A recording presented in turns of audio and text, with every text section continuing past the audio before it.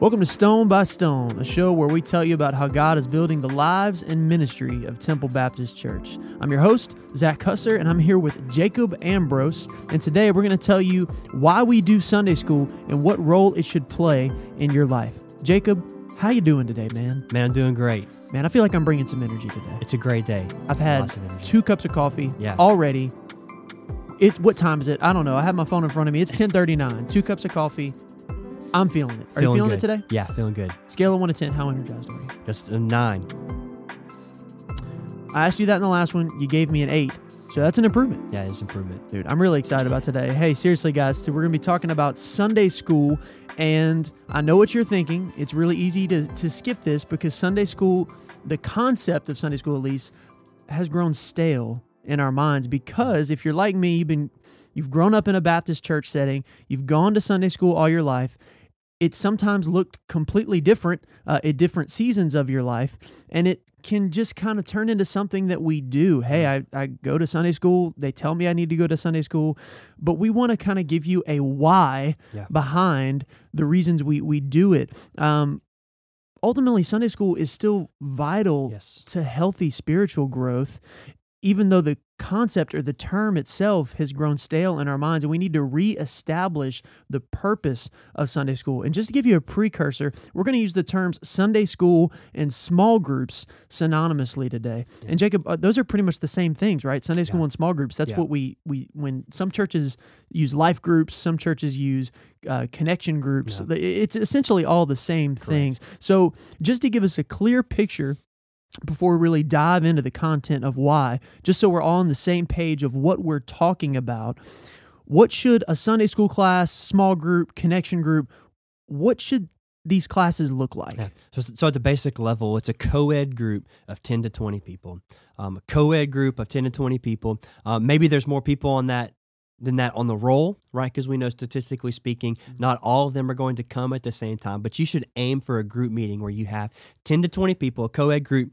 You have discussion-based lessons. The guys from the Group Leader podcast over at Long Hollow Baptist Church talk about this all the time, that the lessons must be discussion-based. People are looking for a discussion in a small group, right? Most of us, like you said, if it's in a traditional Sunday school model, we'll have gone to worship and then go to Sunday school, or vice versa. And so in worship, we're already getting a phenomenal expository sermon from the Word. We're hearing a Shout great out to sermon. D-Reg. That's right. We're hearing a great sermon from the Word for 35 minutes. That's primarily a one-way street, right? Yeah. Dr. Reggie is talking, your pastor's talking, and there's not much response. And that's the way, that's the way it should be. That's okay. So we already get that, and I would say that coming to Sunday school, we don't necessarily want that again. No. Okay, we've already had a great sermon once. I don't necessarily have the need for that again, but what I do need is a place where I can process what I've just heard from the sermon, or I can process another passage of Scripture and talk it out with my brothers and sisters in Christ. Mm-hmm. So discussion-based lessons, co-ed group of 10 to 20, aim for a group meeting of 1 to 1.5 hours. There's time for fellowship. There's time to, of course, study the Word. That's super important. And there's time to just pray for one another, to relax, to hear what's going on in each other's life, and to genuinely pray and care for one another. And I'll say lastly, most meet on Sundays. That's kind of the typical model, is for a Sunday school to meet on Sunday, hence the name there. But they certainly don't have to. Okay, that's not a critical component. All of these essentials can happen on a day other than Sunday. So, just kind of a breakdown of what a Sunday school class should look like. Yeah, and Jacob, I think a concept that's really interesting that you just talked about was how people have just come from hearing a sermon, or they're going to hear a sermon, depending on when, what Sunday school hour you're going to. I just think there's only so much content that people can take in. Yes. Especially on a Sunday morning. Absolutely. If it's an expository 3-point sermon, you're getting 3, heavy points from Scripture that you're trying to internally process. And a lot of times our Sunday school lessons could be another 3 to 4 points of content. Maybe if it's more. maybe more if it's not discussion-based. Yeah.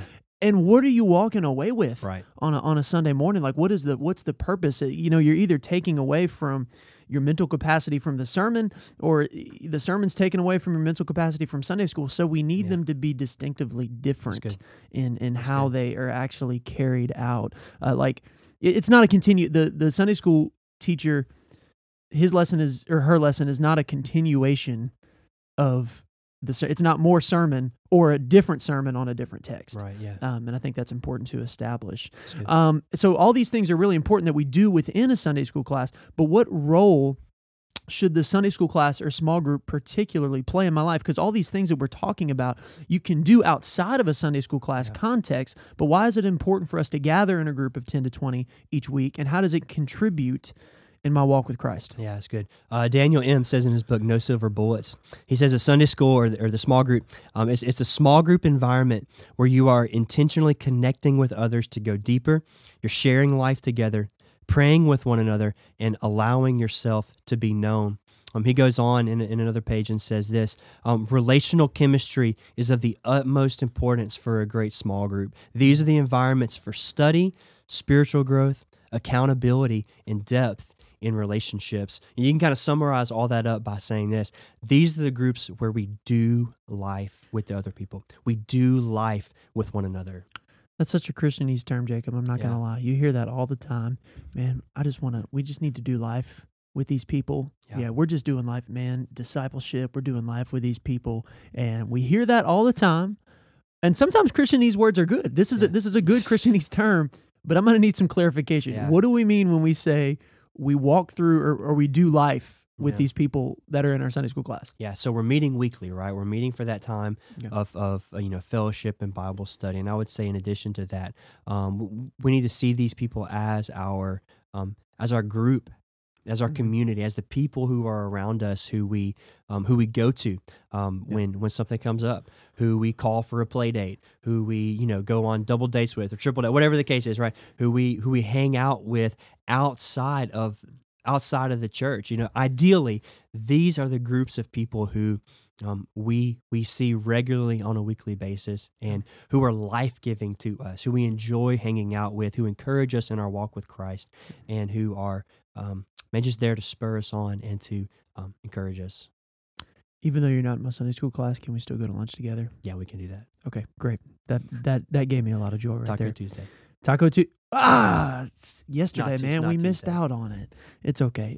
Hey, shout out to Avocados for $2 tacos on Tuesday. Right. Anyway, that was free, by the way. Unless Avocados hears this. Avocado's not a person. I don't think that's the man who owns it. Anyway, hey, so when we're thinking about Sunday school, that would be a great idea for a double date. Taco Tuesday. Hey, if you're in a Sunday school class and you're like, hey, I want to go on a double date with this couple, or if you're in a single class, you're like, hey, I want to go on a date with somebody else on this class. There you go.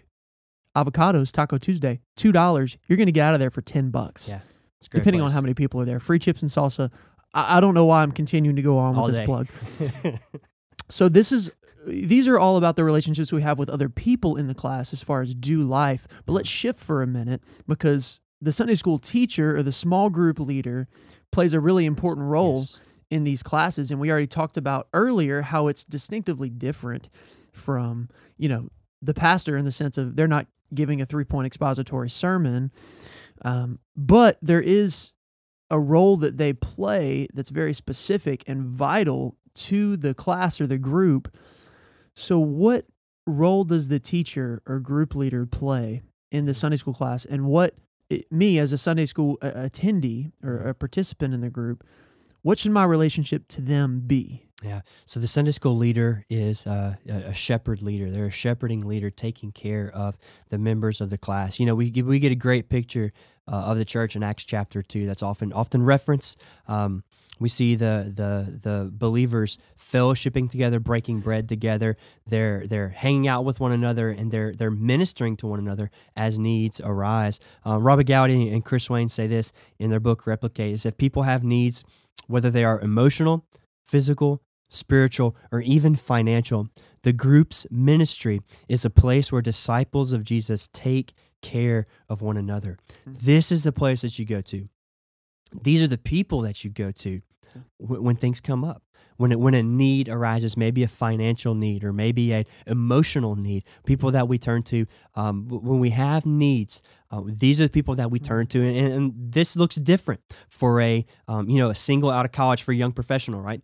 Those needs are different. These needs are different if you are an engaged or a newlywed couple, or if you're a young family with children, or anywhere, any spectrum that you're on, right? The needs are different, but these are our brothers and sisters in Christ who we should be able to look to and to lean on when those needs arise. Let me speak to something personal real quick, Jacob. As you say that, a lot of times when we think of the people that we turn to when we have a need, whether it be financial, emotional, spiritual, a lot of us will turn to our parents, our close family, which is, I think, okay. Yeah. I think that's a good thing. But a lot of times, and especially in a small town like Ruston or a lot of other places in this country, you're either from here and you have family that's right there and you spend a lot of time with them and you're connected with them and you go to them with your needs, or you're not from the town and your like me and Marissa, and your family lives far away. And this need becomes more real because you do need people to turn to that are in your local community. And I know just for us personally, getting connected through Sunday school, that's been big because our parents aren't here and around. Right. So, when a need arises, they're not the first person to turn to. And that was totally different when we did live closer to home. So, man, this is important for people who have family in town and for people who don't, to at least recognize, hey, you can be seen as someone who is turned to, and you can turn to other people in your Sunday school class. Basically, you can look beyond your family, and you should see these brothers and sisters that you're doing life with as people that you can share your griefs and struggles with, and that can also carry your burdens. Yeah, that's something that Amanda and I have noticed as well. And I would say that, before we came to Temple, when we were in our hometown, that was definitely something we did. We did turn to our family usually to hang out. We turned to our family if a need came up. And I don't know, there's nothing necessarily wrong with that. Yeah. But I do think that whenever you are in a context where there's other people around, like there are other people whose family is not around. And so we should be very, cognizant of, is that the right word? Aware. Yeah. How about aware? That's way better. Yeah. We should be aware. Just use big words that I don't understand, and I'm always going to say it's right. Aware of the needs that other people have, especially of those whose family is not close. And there's, because they have great needs that they need help with. Yeah. And I thought that was just really important to hit on. One more thing I want to ask. We're running a little short on time. Not really. What is time? What is time? We have all the time in the world. I want to look at one final aspect, and that's the outreach component of Sunday school. Because back in the day, Sunday school was a big outreach ministry. That was like one of the primary focuses was, hey, invite people to your Sunday school class. And I know that you've had some, you took a class on Baptist history. Yeah. Give us some context on that as far as, what's the history and purpose of Sunday school and how did it relate to outreach as far as reaching our neighbor? Yeah, so in the textbook, The Baptist Story, which is really great, by the way, it said Christian education directors typically coordinated Sunday school and outreach. They were often paired together.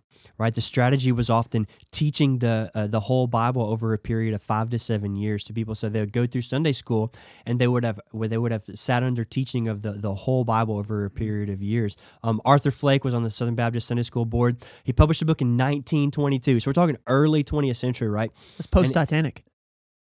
He's emphasizing age-graded classes to facilitate using Sunday school for evangelism. And he says this quote, the supreme business of Christianity is to win the lost to Christ.